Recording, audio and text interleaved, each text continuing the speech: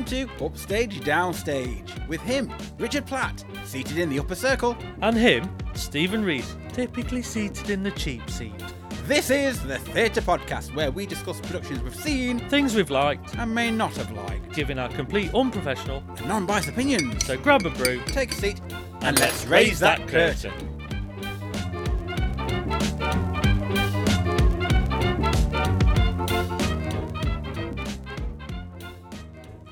On today's episode, we'll be discussing Dick Whittington. We saw this production at Theatre Royal Nottingham on the 15th of December 2023. TV favourite and panto legend Shane Ritchie leads the cast in the title role, and TV doctor and children's BAFTA winner Dr. Range will play Spirit of the Bells. This production is by the world's biggest pantomime producer, Crossroads Pantomimes. So Richard, what's it all about? We join Dick Whittington as he seeks fame, fortune and happiness along his journey to become Lord Mayor. Can he outwit the evil rodent Queen Rat and free the city from her team of revolting rodents? Packed with all the traditional pantomime ingredients Nottingham audiences know to expect, this action-packed pantomime promises to be full of laugh-out-loud comedy, stunning scenery, beautiful costumes and plenty of boos and hisses. Boo! But first, our post-show opinion.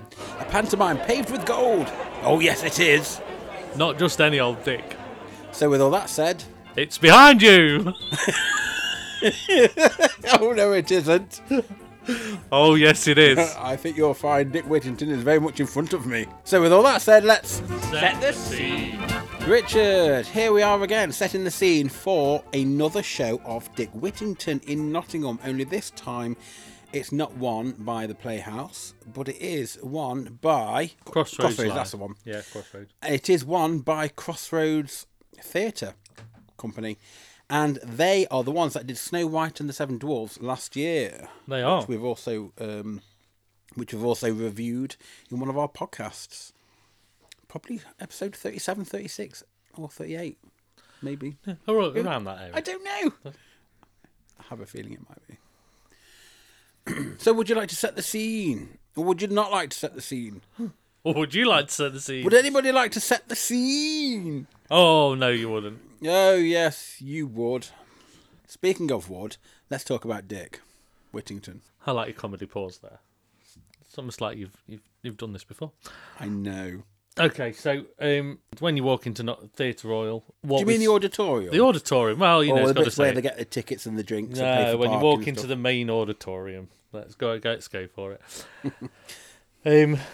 We're just presented with a proscenium march of turrets and towers for a castle, just to show that you're obviously in London, really, because this is set in the city, set in London town.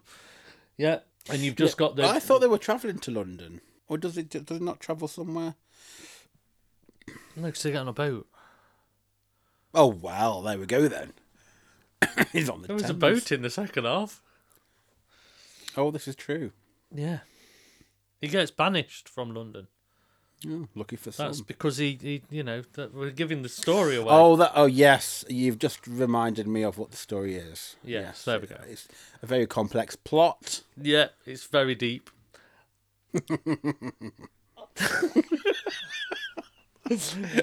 and all I can describe is you've got That's what he Dick sat says. on stage Pardon. on a big painted backdrop. So you've got a just a tied up a bundle of Dick Whittington's What have you got? belongings, really. Which is the cliche thing. I The mean, classic bag, isn't it? yeah, the classic bag. I mean, this set is something that's been used before in another theatre somewhere else. So we're basically seeing Dick Whittington's set being used because Crossroads mix their productions across the country. So this Dick Whittington would have been in, I think it was in either Glasgow or... I was going to say, I'm sure it was up north. Because Scotland. Snow White is now in Glasgow, so it's almost like they've switched them over, you know.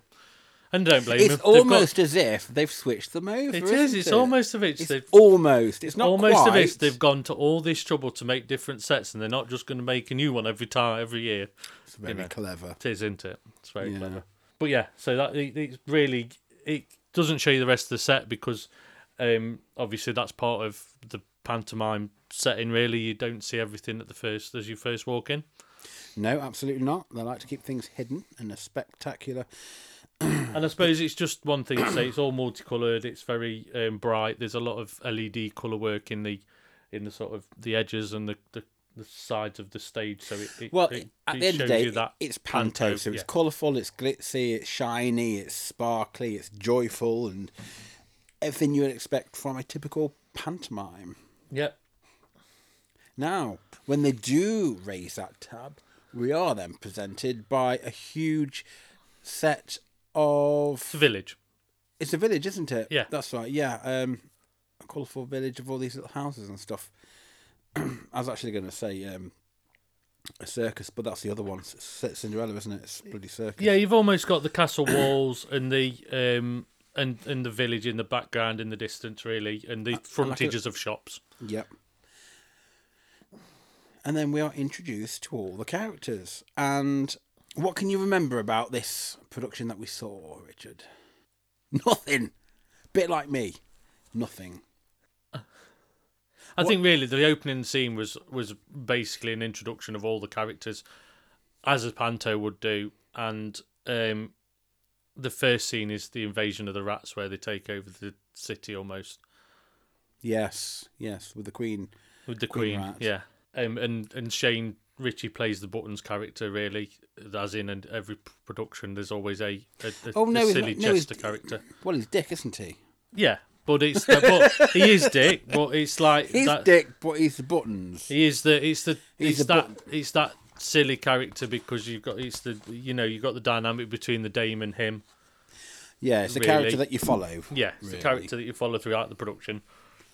That basically winds the audience up, winds the kids up, gets the kids jumping about, gets the kids happy, and because we all know the story of Dick Whittington. Do we? do you know it? I can remember it, but then I'm thinking of the last one as well, the one in the playhouse. Yeah, it's all about looking after the money in the shop once he's and looking after all the employment, the jewels in the and then they get stolen, and but then Dick gets the blame. Yeah, and then he's banished from the city. And gets on a boat and ends up the other, miles away from London, and then he has to trek back all the way back to London, and then defeats Queen Rat. Yeah. And save the day. And then they have a party. And there's a wedding. And he falls in love as well, doesn't he? With he does. The princess. Yes, he does. Alice. He falls in love with Alice. Yes. And then they get married. Oh, spiffing. Lovely. Now, we have already spoken about Dick Whittington when it was at the Nottingham Playhouse as well. And I think the only way we can do this one, because this is a second Dick Whittington that we're doing, is compare it to the Nottingham Playhouse one, their version of Dick Whittington, but also the Crossroads production that we did last year, which was Snow White as well, and see how that fared. Yeah, definitely. I think that's the only way we can go about definitely reviewing this, because I think on the whole, I think you'd probably agree with me that this was actually a really good production. Yes. For Dick Whittington. Yeah, there was a lot put into this one. Yes. And it did feel... for me, this one felt more superior to Snow White and the Seven Dwarfs because of the way they handled each individual role. Yeah, exactly. So with this one, we had Shane Ritchie taking the lead, cracking the jokes, doing a bit of improv and interacting with all the other characters, whereas the previous one, Snow White, had... Faye from Steps. No, I'm not thinking of her. It was Joe Pasquale, that's it, yeah. Joe Pasquale. Now, on that one, we found that Joe Pasquale was taking over the show a little bit too much, and like the fairy godmother, she was underused. Yeah. The cat. But even Joe Pasquale's energy was low. We didn't feel that it was as strong as it could have been. Yeah. One thing I was going to say is I didn't think Shane Ritchie did insert local place reference here, which is done in a lot of panto scripts. There's a lot of panto scripts where there's jokes. He did what I was going to say is though he did do it, but it didn't feel lazy. Okay. Because in I feel like in Joe's production, it was almost like insert reference to Nottingham but not do your homework or know a little I see, bit more yeah. in And because depth. he did like St Anne's, he knew that was He a knew dodgy it area. was, and then he'll throw Beeston in, or that's- then he'll say, but he didn't just do it without making it funny. He didn't just insert the name just because that's what you do in a panto. It felt like he'd done some research and he was having a laugh with the audience rather than just doing it to make the laugh cheap, no, absolutely. really. And I think that's where I was going with that. It's more, it felt like there was more research because I felt like Shane, he's been in a lot of pantos and done a lot of them across the country, and you can see why. Because he does embrace the crowd well. Yeah. And he doesn't just use his EastEnders link to all the time to make the laughs, or he's got his own comedy and humour in there as well. So in terms of, say, the writing of the actual script compared to the others, do we think it was improved? I think this one was improved. It was a bit faster, and there was more for a lot of the characters on stage to do. Yes. I think there was more. The storyline was Equally stronger balanced than between the the Snow characters. White character, the Snow White story. To be fair, Yeah. There's not really much we can go on in terms of the writing. I suppose one of the things that I don't know if was written or was just something that Shane said, if it was written, it was a bit weird, was when Shane Ritchie kept acknowledging the dame as it's a man in a dress. Yeah. It got a bit too much. It was like, yeah, we know. You don't have to keep That's saying the whole point of a dame. It's less of a joke when you keep saying the joke. That's the only Yeah, joke that didn't work for me. It was like, we know that, but you don't have to keep pointing it out. Yeah. It was, that was the one that was a little bit like, yeah, you don't need to keep... But that kind of humour, you know it's a man in a dress because it's the dame. Exactly. They're supposed to be sort of like dolled up yet ugly. Yeah, exactly. And butch or be completely... They're meant to be older women anyway, in the sense of, as in... It's almost that... It's a caricature. It's a caricature, of an old, yeah. It's it's the old woman, mother figure. Quite. It's like in Witches. It's the same sort of thing. It's the same, but it just got me a little bit because I thought, yeah, it's getting old now, this joke. You don't need to keep saying it. Yeah. Maybe once as a nod, but then the rest don't use it. You don't need to, If you're going to do those kind of jokes, you would do a joke where it was more to imply subtly. Yeah, it's a bit like I've seen other pantos where they've done it cleverly, where I wouldn't say cleverly. It's more they've not necessarily stated the obvious, but what they've said is enough for the older audience to laugh because it's basically there's no way that man in the dress would ever ever happen. And it's saying like, something completely absurd. Yeah, and it's different. I think for me, it's like if you're going to say it, you say it different every time rather than saying the same line. And I think that's the bit that got me more than anything. Yeah. It wasn't a catchphrase, but it was turning into one. Yeah. Yeah. If we move across to the direction here, really, yeah, I didn't feel anything was out of badly directed at all either. The use of space of the theatre quite well. There wasn't that much dancing either, was there? No, they had dancers on stage. Yeah, but it wasn't. I can't wasn't remember really... seeing a lot of. Remember in this one having a lot of dancers, whereas the other one, Snow White, I think they did have a lot more dancing going on. Yeah, they did. They did some in some of the village scenes, and then the rats danced at certain points, but there wasn't anything. Yeah, the rats were dancing, but they didn't do anything major. They did some bits where they did scenes with Shane Ritchie or the Sally the Cook, where they did a few numbers, but they didn't really do anything. Oh well, it was clearly forgettable for me then. When Sally entered through the boxes and they did a dance with her and stuff like that. So. Sally entered. They built the pile of boxes and she came through the boxes. Do you mean the cook? Oh no, actually that was Shane. Sorry, I was going to say Shane came through the boxes. Yeah, but they did a whole number with the boxes before he appeared, didn't they? Yeah, I don't know if that was dancing or more moving set movement. It was really moving set to music.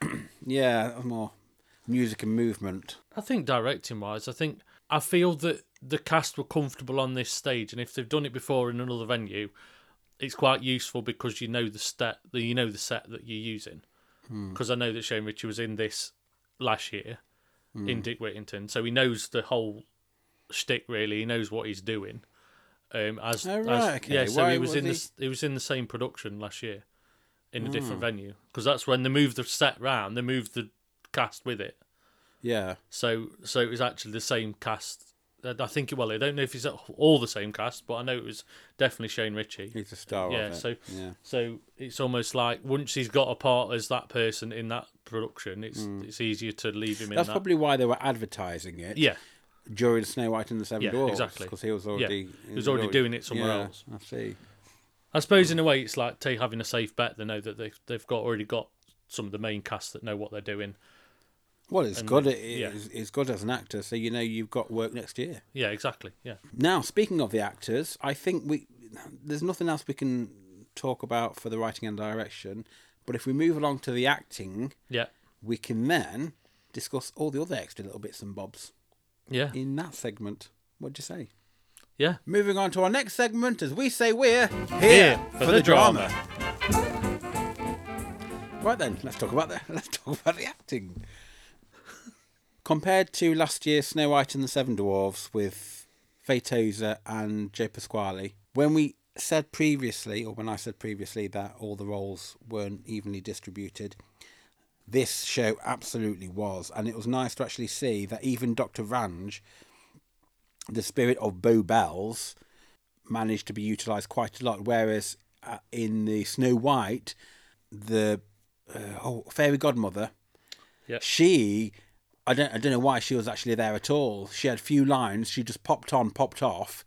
I didn't really move the story it was along. Such a lazy part. Really. Yeah. That you didn't actually need that because there wasn't really any narration or anything. No. Really, you know.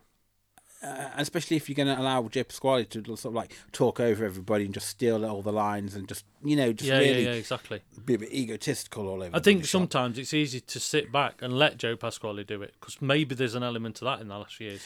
There could be, but I suppose if you're an actor being paid as well, maybe you still want to do your bit, but anyway, as I say, with Dr. Van's character, you actually did know that he was there. Yes, I suppose it helped him being a celebrity as well, so he managed to get that part. But then if we look along to the other characters, where we had Anne Smith as Queen Rat, she lived her part excellently, although she doubled up. She had two parts. Yes. What was the other part? She was the fairy, like a godmother as well, wasn't she? No. That was the other one. That was Cinderella. Was it? Yeah, you're getting confused. Oh, I am getting confused, aren't I? Yeah, that was this one. Right, yeah. Well, I know what Cinderella one is. No, but she was the one that doubled up. She became the mum and the witch. Yeah, that's right. And Emily Beth Harrington as Alice Fitzwarren.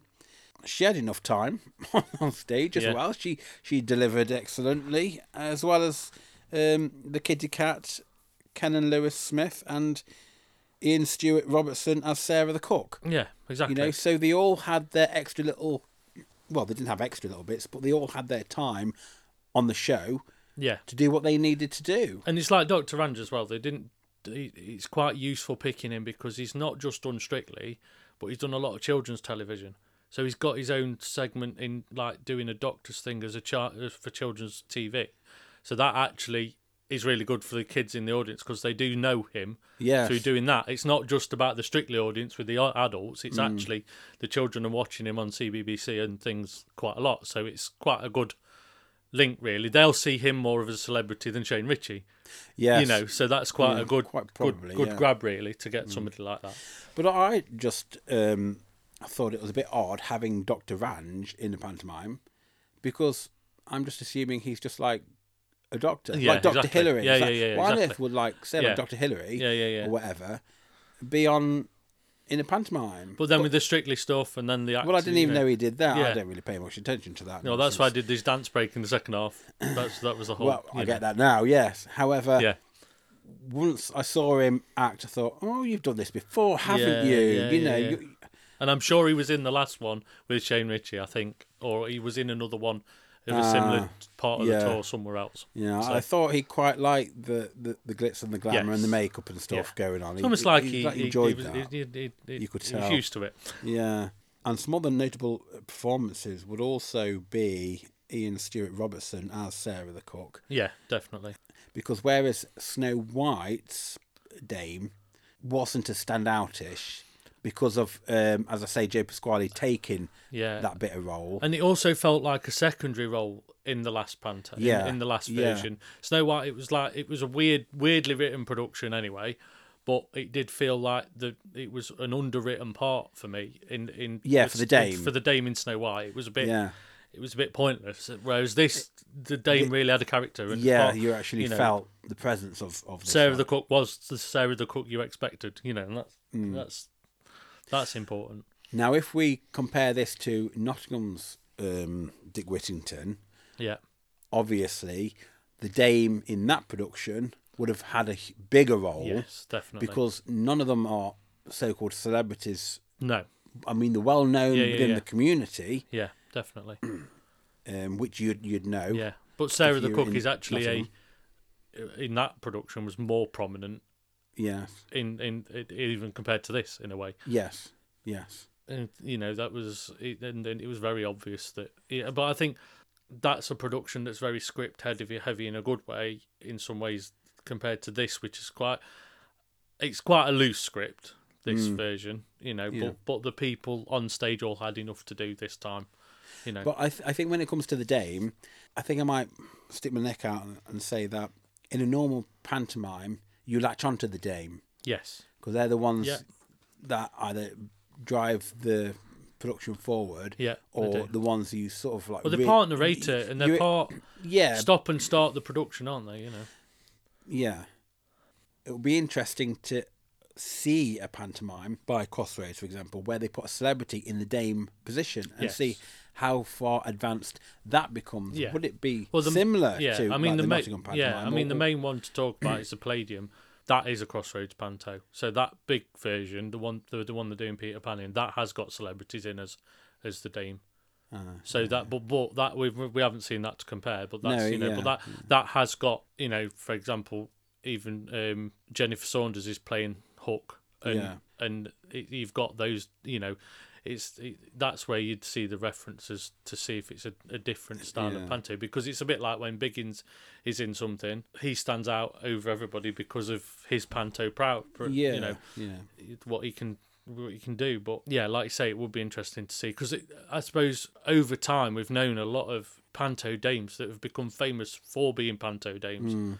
At the moment, locally, it doesn't seem like there is as many that you remember the same as you would, say, the Danny LaRue's or the Christopher Biggins style, and Julian Clary and stuff like that. You don't necessarily see that now locally.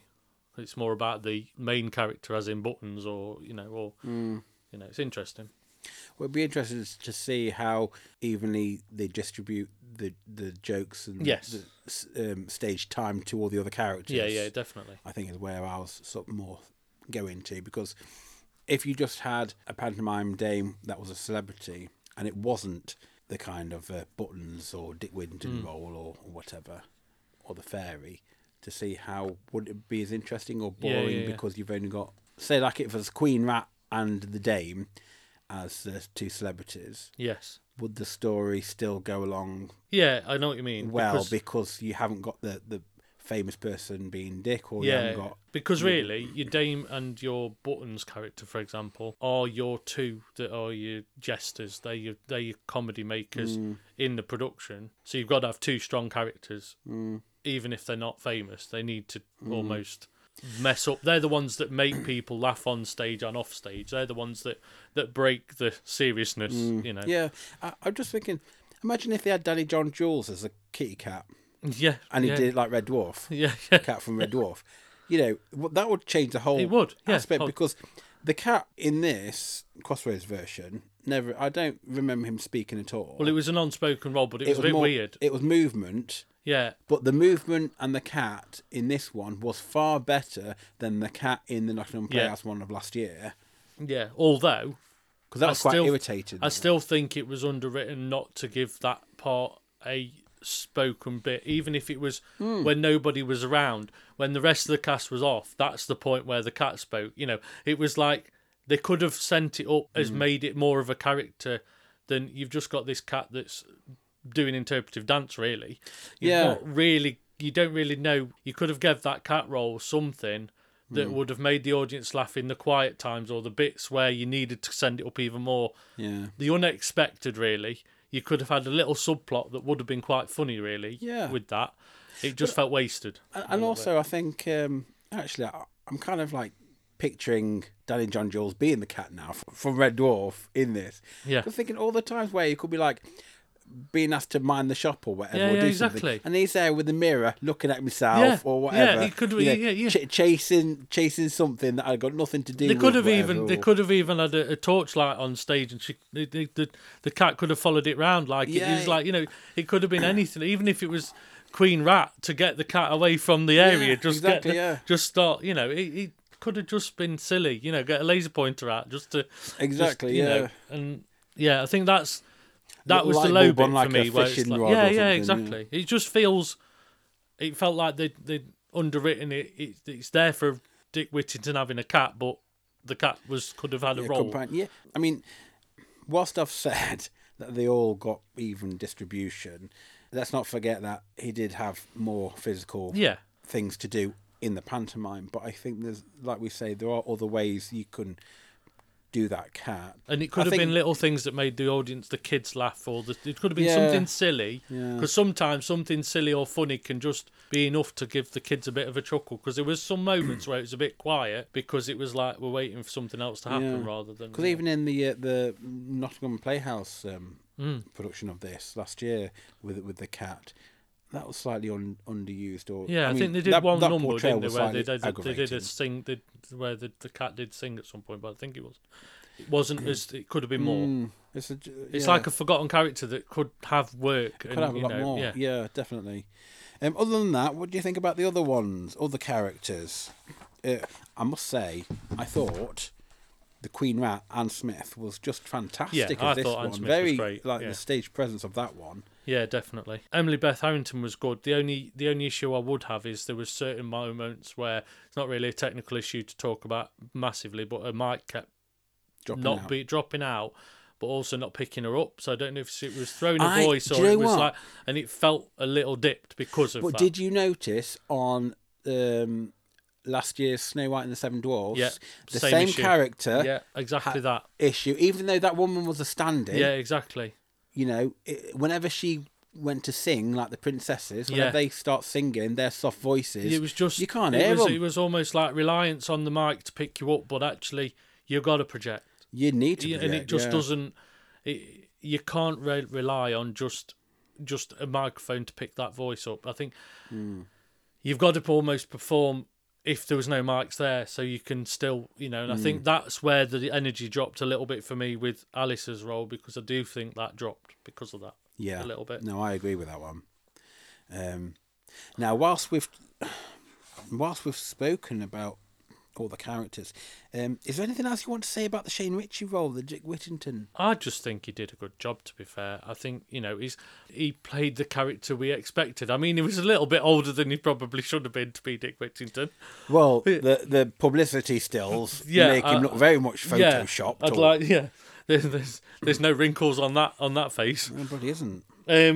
But I think he's proved his worth because I was a little bit apprehensive seeing him do Panto, because I've seen some of the big names do those roles, and he stood the test of time to the sort of Brian Connolly's.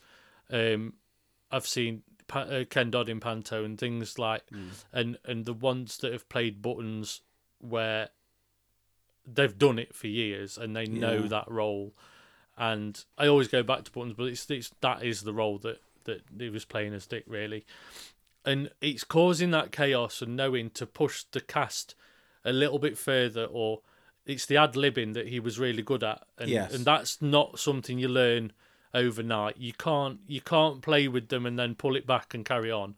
A little bit like that scene that where it's a classic Panto scene where you have all those different music tracks, and you have to ad lib that. You have to put different words in, and then have another bit with another music, with another snippet of a song, and it's all comedy. If you don't do that right, it just looks rubbish. Yeah. you know. Yeah, because they did it in the Snow White, didn't they? And I Yeah. thought that was quite good, and I didn't realise it was probably something that the Crossroads And also the thing Chinese did. whispers scene.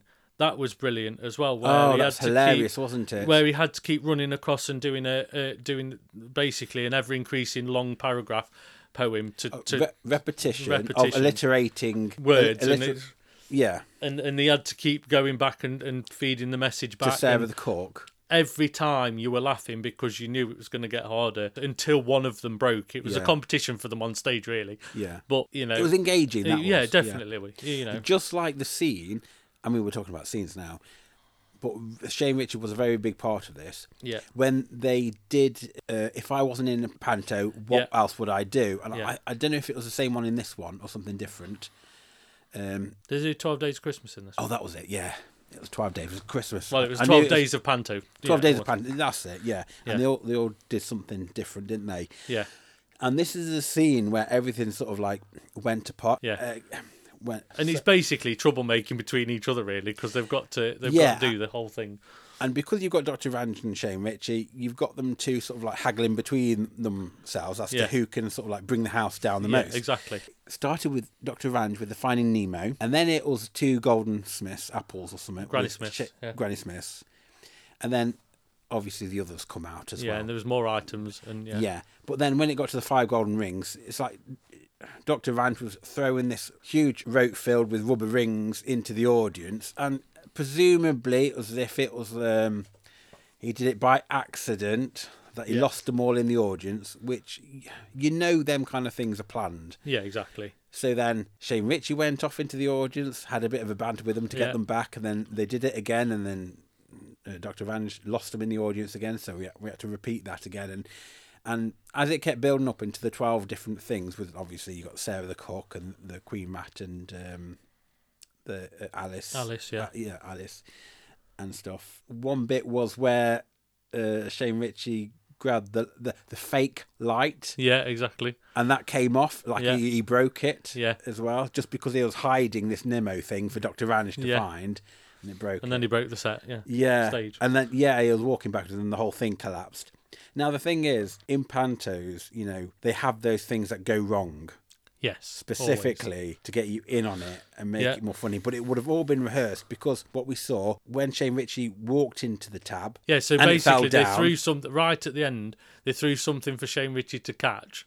Yeah, and he fell backwards. He fell backwards. The tab came down, and then we saw all of the rats and crew members all backstage as if they were getting in and out of costume, trying to do a set change. Yeah, looking at that, and obviously it's fake, because by the next scene they're not even there at all. No, and they needed that scene ready for the next one, but it was a way to do it in a funny way, and actually they pulled it off, because it's not easy to pull that off, and it did come out of nowhere. But also Shane actually put effort into, he didn't just stage fall into that curtain. He knew that if he threw himself at it and it comes down, it's going to brace his weight, and actually it was really funnily done. He just dragged the whole tab down with him. And it worked really well, and then he still sent it up even more by being stuck behind the gauze, and And this happened in the second act. It did, yeah. And the only reason why they do stuff like this, and also the 12 Days of Christmas song, it's just padding. It is. It's a way of just padding out the show. And they're my favourite bits, to be fair. They're the funny bits. The plot is very thin. Yeah, it is. I mean, really, that scene is it's always a bit of a weird scene, because basically you've been on a boat, you get chucked off the boat, you've got to go back on the boat. That's really all the scene's about. Yeah. But to make it something, because in other scenes that last year's production we saw at Nottingham Playhouse, that was done with UVs and fish swimming around underwater. Yes. Whereas this one was just done with the 12 Days of Panto, where you're underwater doing things, but that's really where each different panto will do a different thing to pass time, really. But they're all generic and like another padding scene, which they didn't do in this one, but they would have done elsewhere, is when they all get tired after walking in the woods and they sit down on this log. Yeah. Again, it's those kind of scenes are just there for padding and comedy effect, really. Now, as we're still on the actors, Shall we now move across to the technical aspect of this? Because I think there's a few technical bits we could discuss. Yeah. Oh, I just want to add in one of the jokes that I did actually quite enjoy about what that Shane Ritchie said. Yeah. And I've always thought this when he said, if you enjoy this, Yeah. I've been Shane Ritchie, and if you didn't, I've been Bradley Walsh. Yeah. Which yeah, I exactly. always get them confused as well. I know. Also, you brought up the other guy as well who said does Panto. Oh, Brian Connolly. Brian Connolly, yeah, I always get them. Yeah, because they're all very similar, all same age men. Yeah. They're all the same sort of comedians. Ish looking. Yeah. You know, It's all that kind of thing. it's like even going back, Russ Abbott was the same because he used to do this role. He's been in. I've seen him in Panto. So they're all. There's a certain like. I always used to get Russ Abbott and Brian Connolly mixed up. Yeah, it's all, and then it moves on to these. So you know. Yeah. There we go. But yeah, there was quite a few good jokes in this one. Yeah. Very much more entertaining than the actual Snow White. Oh, that we had. Yet, obviously, pulls apart in my view. The thing is, with Snow White, you had Fade Tozier. Now, whilst she was a brilliant Wicked Witch, yeah, that was a Wicked Witch. Yeah, it was. Yeah, but she when she performed the songs, you could tell. Obviously, she's a singer, so she does what she did best, and that was brilliant for that. It's just unfortunate that I think the writing let it down the previous. Yeah, that was really naff. It was a pointless Snow White. Really, it just felt low compared to other versions. Definitely, and if we compare this for the acting to the other Dick Whittington that we've done, I'd say it's on par. I'd say it was on par as well. Yeah. I'm always probably going to favour the Dame from the Nottingham one. Yes, of course. Yeah. Because there's more to there's more strength in that Dame, you know. Yeah. And obviously these kind of dames that aren't celebrities, you just see them for the great costumes that they do wear. Definitely. But the Playhouse ones always also do, you know, when they make their own costumes, really good. They don't feel low. And they always have changes. Quality. They have as many changes as these kind of dames do as well, even though they're probably more on a budget. So there we are. Moving on to our next segment, as we say, What the Tech Is This? Now then, Richard, I'm going to ask you something. Mm-hmm. What I would like to know is, when Shane went flying into the tab, How did they do that? How do they make it right? come So down basically, without being like? What you've got what are called quick clips on the top of the tabs, where you can basically lock a piece of scenery on and it'll hold firmly.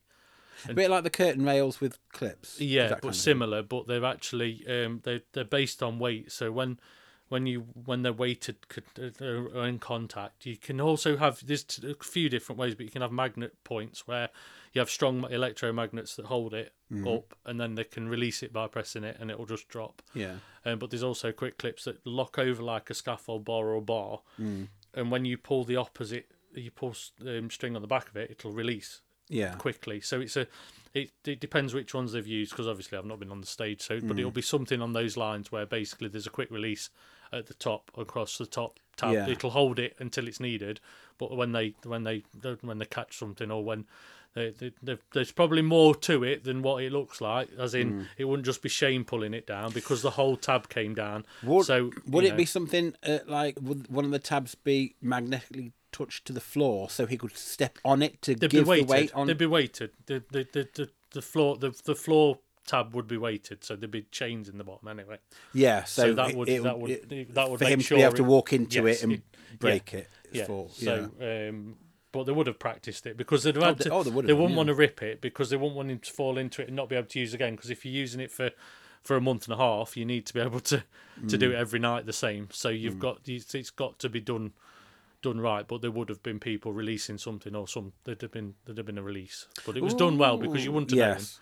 Yeah. It looked like he did it rather than And at the time when we were watching it, I was just thinking, what the hell's going on there? Yeah, I forgot, Yeah. obviously, because it's been a while since I've watched. Well, it's been a year, obviously, since I've watched a pantomime. Yeah. And I just completely forgot that they had those kind of fake things are going wrong, we're ad-libbing this isn't right kind of Yeah, scenarios. because you think the play that goes I thought it wrong was is the actually only one happening. that does stuff like that, but actually... Well, I've never actually... We need to go and see that. Yeah, we actually, do. But what I mean is, do you think that that noises are- production yeah. is the only one that does fake false things that happen? And actually, a lot of pantos and a lot of these sort the of audio productions do really that. is You know, padding, but it is. I just completely forgot it in the moment. It's a bit like noises off, isn't it? There's things set up to fail. You know. Yeah, yeah. So I'm glad I asked that, just in case people need to know There you go. how they did that. I mean, the other couple of things I'd like to talk about. We haven't talked about the rat, the big king No, rat. yes, I was going to come to that. No, well, let's come to that now. Yeah, let's do that. Okay, so before I completely forget, just to set the scene, this was the very first scene with when the Queen Was, yes. when Anne Smith came out as the Queen Rat. She comes out and then she's it was something about having to call on the great King Rat, Yeah. shall we say. And then he come out and I thought, oh my God, this is amazing. You know, once the actual tab came up and this giant huge rat, they literally, Glowing-eyed it was rat, massive. It was yeah. the size of a bloody double-decker bus. It was, yeah. This thing coming out. Cliche. But it was massive. Yeah. And lo and behold, it went out and into the audience. Did you? Now. But before we move on to the next bit, I know what Steve wants to talk about. Not necessarily. I would say that it was wasted. Yes. Because we saw it once, and that was it. At the very beginning. And that was it. It was like this big domineering rat is going to come on stage, and then when you have the battle in the second half with the rats to fight back against the rats, you never see it again. So yeah, it's like, a shame what's the come back point? Again. If we'd have brought it back for the final fight scene, it'd have been better, because this just felt like it was great, it was impressive, but it was that early that it didn't matter then. Yes, it would have been more impressive had it been in the second act. Yeah. And came in because you knew there was like a beast at the end. Yeah. But as you say, like at the beginning, it's like, yeah, great, okay. And then where was it at the end of it? Exactly. Now, we can now move over to how it was done. Mm-hmm. Oh, we might get two on this one. Maybe. How did they do that? How did they do both of that? How did they do that? Well, it's really a cantilevered set piece on wheels. As in, there's, it's... I can only picture like a little, not a mini digger, but something. With it's still, it's almost like it's pretty much a cherry picker with an arm coming out, or and it's got hydraulics in it that basically mean they can wheel it out. Obviously, you're not going to hear the reversing beeps or anything like that. They'll have stripped it of all of those noises. Imagine if they kept that on, right, and then out Rat got these through. Like orange light bulbs at the back of the King Rat, as it reverses, coming in. White lights. You know, that would be quite funny. And obviously, the reason they didn't obviously use it in the second half is because the rat was replaced by a double-decker bus, quite cleverly. Oh yes, I forgot about that. So that's why the rat disappeared, because Dick Whittington had to travel magically back to London on a double-decker bus before the interval. Now the thing is, I completely forgot about this, and the fact that I said it was like it wasn't spoilers or anything like that. No. I wasn't suggesting anything. You were smart, smooth there. Yeah, but it was so well. Anyway, so yes, they got the double decker on this. Thing, and that actually came further into the audience. Yeah, that was quite impressive. Yeah, that was before the. But interestingly, that also happened in Snow White. Yes, we had a car that came into the audience. I was going to say that also happened in Snow White. Yeah. So I think it's getting a little bit old in the sense of it's the same effect, even though it's a different vehicle. It gets a little. And what I will say now is spoilers. Yeah, it happens in Cinderella. Yeah. In the next episode. Yeah. Yeah. I think we're yes it's probably good a few years ago, but now it's starting to get a little bit like. Did it not all stem from Back to the Future? Back to the Future did it, and it happens in the middle of that production, and I think people have seen the technology used now and they just want to do it again, and I think that's what it gets a little bit predictable when you've seen it more than once, and I think that doesn't help. No. What other technical things could you tell me? What do you think about the lighting and the sound? I mean, lighting wise, it's as bright as a button. I mean, the whole point is it's meant to be sickly sweet in colour. You know, that's a panto for you, and that worked. Cheerful, jolly. I would say that I'm pleased this one didn't have any digital screens or anything to go with some of the stuff, because Snow White last year it was just not. Oh, that mirror, you mean? The mirror that they used, that was an extra screen that appeared and took a long time to rotate and rotate the same way. I think it was nice, refreshing not to have any of that. It was nice to just have a panto stage with characters and you know, it was actually, yes, I agree. It didn't need that extra. Because you could just get on with the plot then. Yeah, and I think that's what it is. There's nothing that slows it down. You're not waiting for something. Slowed Snow White down was Faye just stood around waiting for this mirror to spin around. Exactly. And I think people forget that panto is the same as a farce. It's the same as any comedy-based production. It's got to be quick, it's got to be fast, it's got to be fun. And if it isn't any of those, if something slows it down... You sounded like Desiree then. I know I did, didn't I? You got to be bold, you got to be hung. And I don't know the rest of the lyrics. But yeah, I think it doesn't help. Anything that slows a panto down, an audience gets bored quick, because you've got a very mixed age audience, but you've also got an audience that don't go to theatre a lot of the time. And not just that, you've also got an audience that are children, and their attention span, they'll be opening their crisp packets and sweets and all sorts. But so will some of the parents, because some of the parents don't go to theatres. So they're just as get distracted very quickly, and the phones will come out. Yeah. Oh God. And and that's why you can't afford for anything to slow anything down, because you've got to keep it fast paced. Yes, you know. And it's easy to use fillers like special effects to fill 10 minutes of a production, but sometimes it's nice to not have that, and I think that's what this felt. It felt more fast paced because of that. Yes, you know, yes, you had the odd element, but it wasn't anything major. I think the only thing that did slow it down was a bit of the padding with the whole 12 Days of Christmas thing, because once you chuck the rings in the audience once, it's funny, you get them back. I think doing it again or a third time, I think they only did it twice. But it just got, you know, I'm going to roll my eyes again.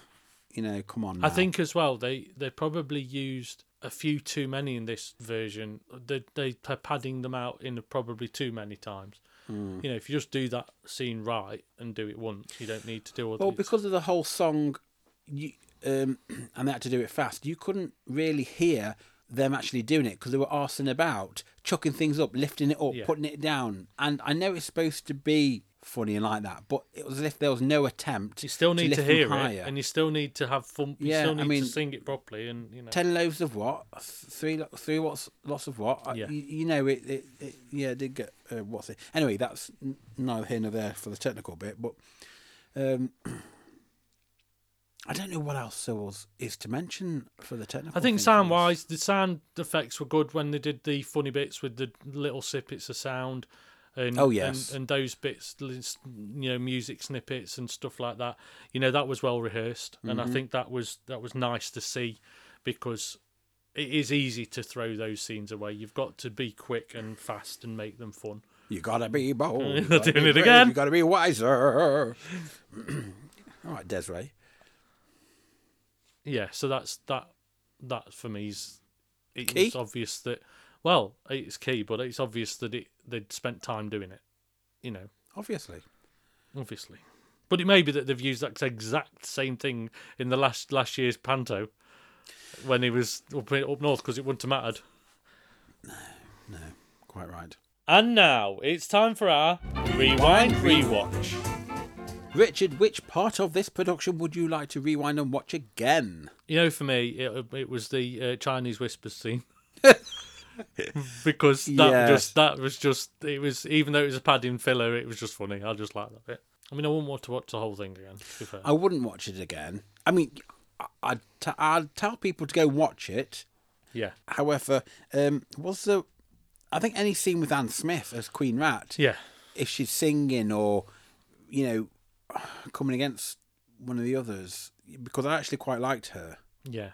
You know, I thought she was quite entertaining, and she was very, she drew your attention, I should say, really.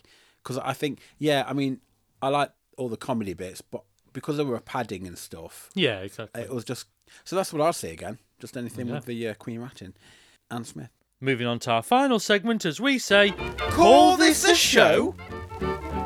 Now then, summary. Samara. Summary.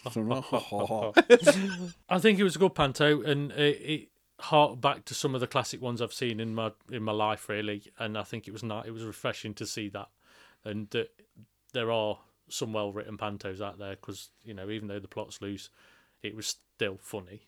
Yeah. I feel for this one, I feel like I've overdosed on Dick Whittington, and sorry, I shouldn't do that. I shouldn't laugh at my own jokes.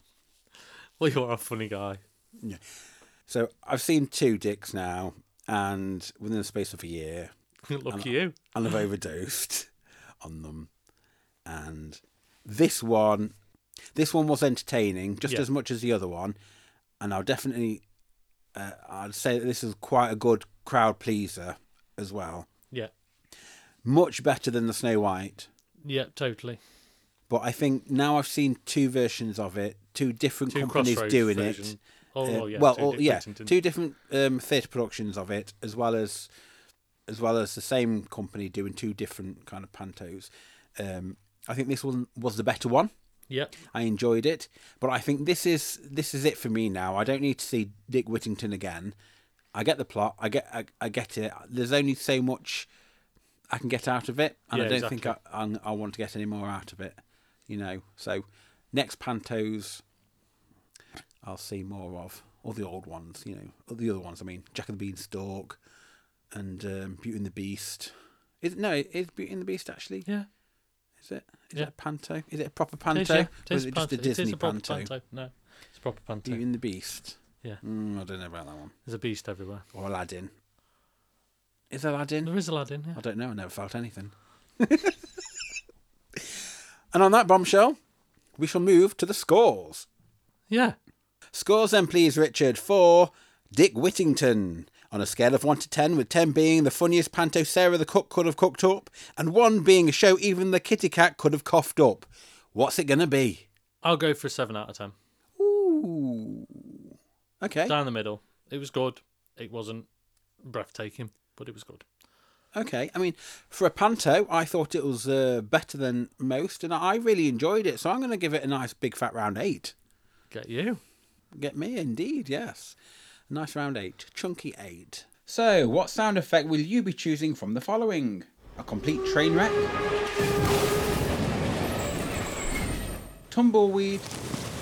An audible shrug of the shoulders? A slow clap? A pleasant applause? Or a standing ovation? What will it be? I'll give it a pleasant applause. All right. That's all right, isn't it? Yeah. I'm going to give it a pleasant applause as well. Because it was. All right. So there we are. That's our discussion of Dick Whittington. We hope you found it insightful. If not, entertaining. Stay tuned as we bring you more of our thoughts and opinions on many theatrical delights in future episodes. If you'd like to get in touch, email us at upstagedownsstagepod@gmail.com. You can always join in the chat to share with us your views of a production. Also, make sure to follow, share, like and subscribe to all our channels so you get every episode the second it's released. And we hope you join us again for another instalment of Upstage Downstage.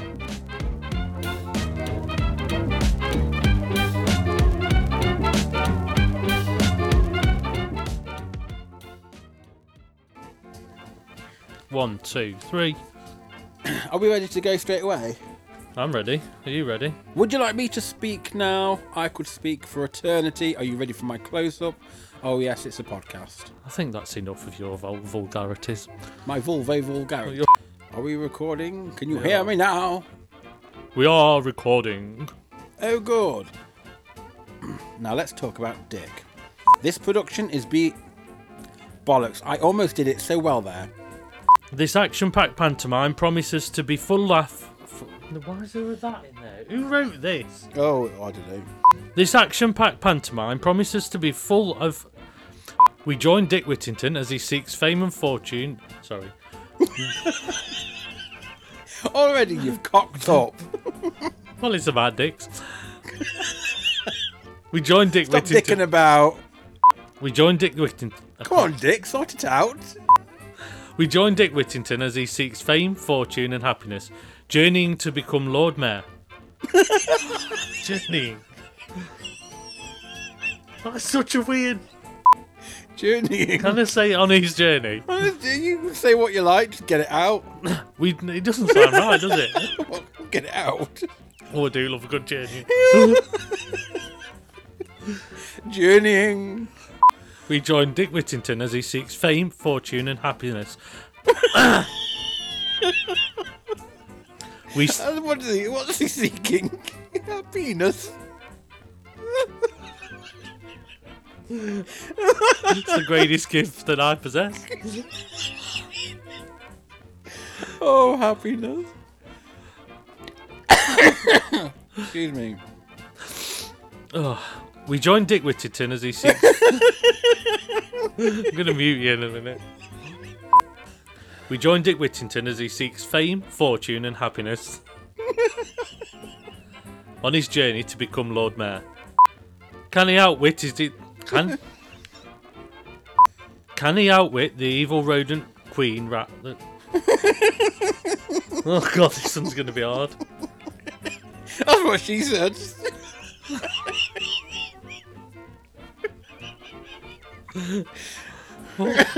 Oh, the double entendres. Where did Dick go? Come on, tell us about it. Dick's hiding. Where's he gone? He's in the tunnel.